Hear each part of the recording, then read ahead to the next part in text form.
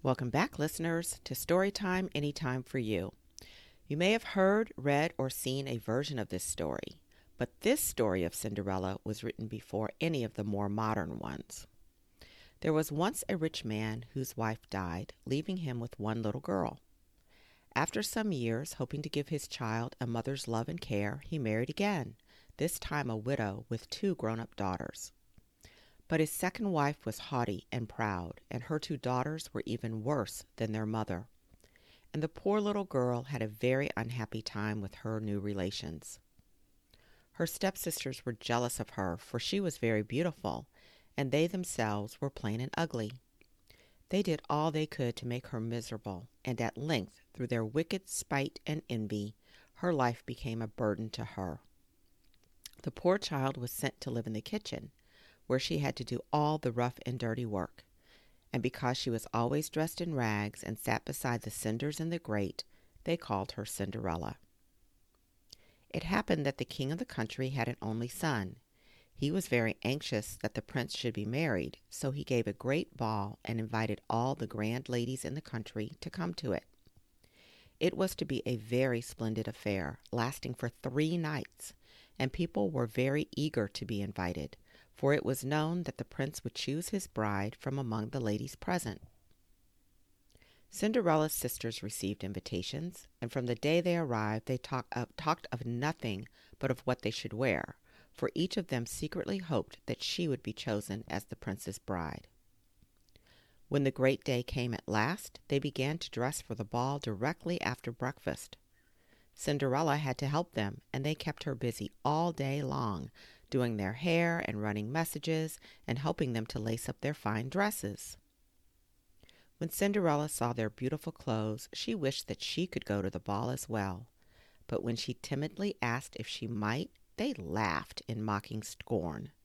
"You go to the ball?" they cried. "What would you do at the ball, with your rags and tatters and your dirty face?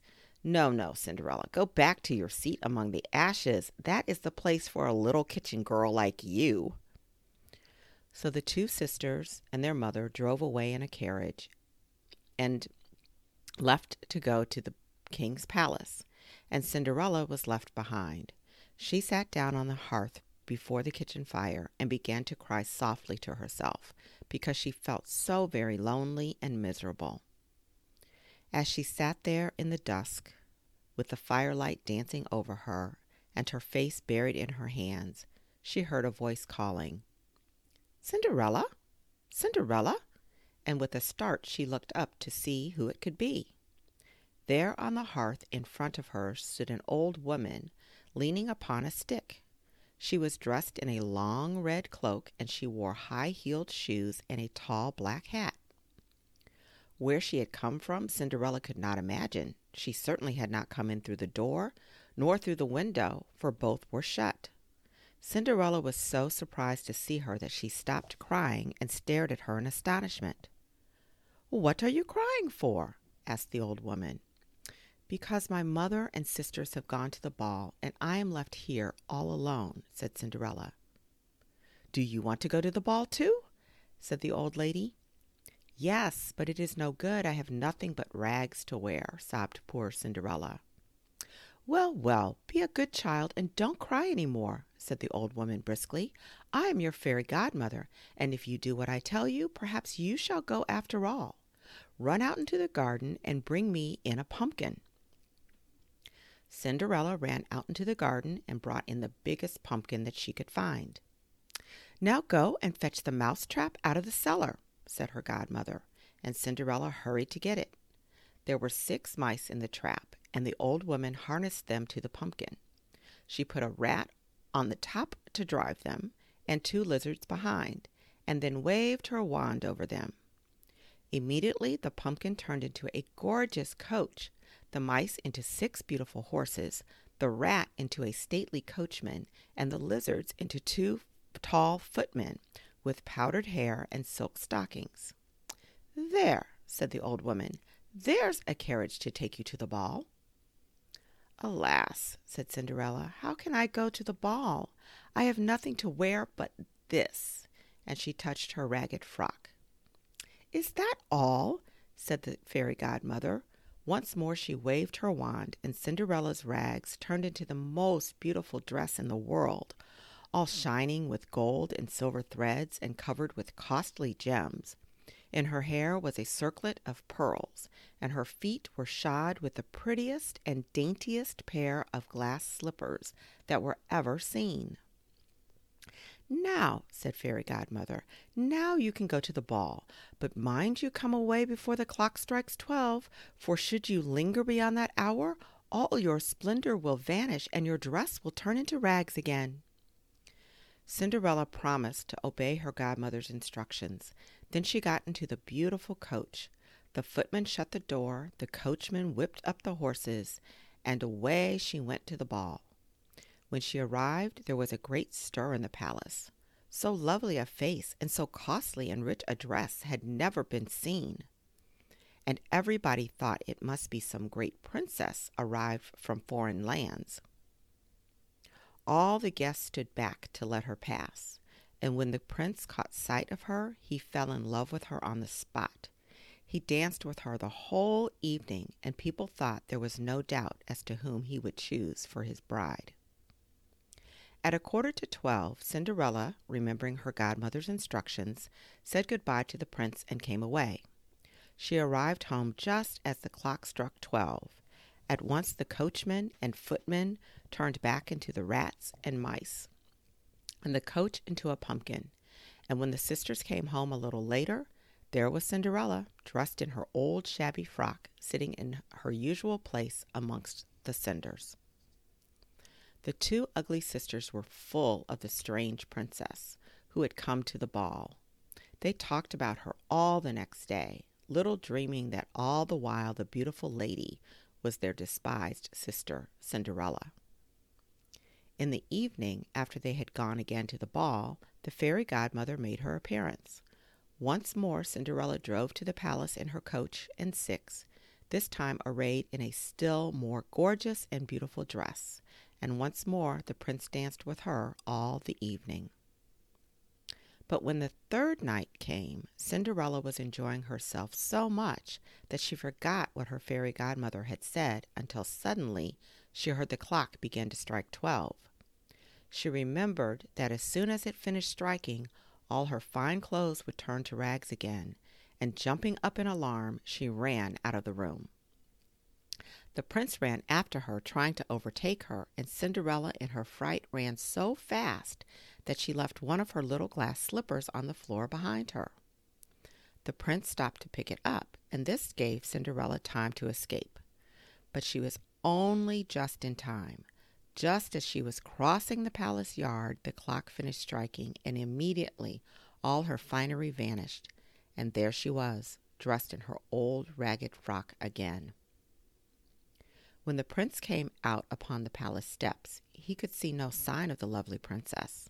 The guards at the gate told him that nobody at all had passed that way, except a little ragged kitchen maid, and the prince had to go back to the ball with only a little glass slipper to remind him of the beautiful lady with whom he was so desperately in love. The next day the king sent out all of his trumpeters with a proclamation saying that the prince would marry the lady whose foot the slipper fitted. And though all the ladies in the land tried on the slipper, it would fit none of them. Their feet were all way too big. At last, the heralds came to the house where Cinderella lived. The eldest stepsister tried the slipper on first, but it was quite impossible for her to get her foot into it, for her great toe was too big. Then her mother, who was watching eagerly, fetched a carving knife. "Be quick, cut off that toe. What does it matter if you're lame, if you're the prince's bride? You will always ride in a carriage," she said. So the eldest sister cut off her big toe, but it was no use. The slipper would not fit, and at last she was obliged to hand it to her sister. But the other sister had no better luck. She did indeed get her toes inside, but her foot was much too long, and her heel stuck out behind. Her mother urged her to cut it off. "What does it matter? If you are the prince's bride, you will never need to walk any more," she said. But although she cut her heel off, the slipper was still too small, and at length she too had to give up the attempt to force her foot in it. Then Cinderella came shyly out from behind the door where she had been standing out of sight, and asked if she might try on the slipper. Her stepmother and sisters were very angry and were about to drive her away with blows, but the herald stopped them. "The prince wishes every woman in the land to try on the slipper," he said, and asking Cinderella to sit on a chair, he knelt down and tried the slipper on her foot. And it fitted her exactly. While everyone stood and stared in astonishment, Cinderella drew from her pocket the other slipper and put it on. No sooner had she done so than her ragged frock changed into the beautiful ball dress again, and she stood up before them all, the beautiful lady with whom the prince had fallen in love at the ball. The prince was overjoyed to find her again, and they were married at once with such pomp and circumstance amid great rejoicings. As for the wicked sisters, they were so jealous that they both turned green with envy. They grew uglier and uglier every day until at last they grew so dreadfully ugly that nobody could bear to look at them any longer.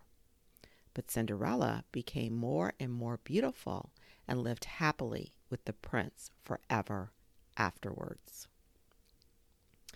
Now let's say you are familiar with another version.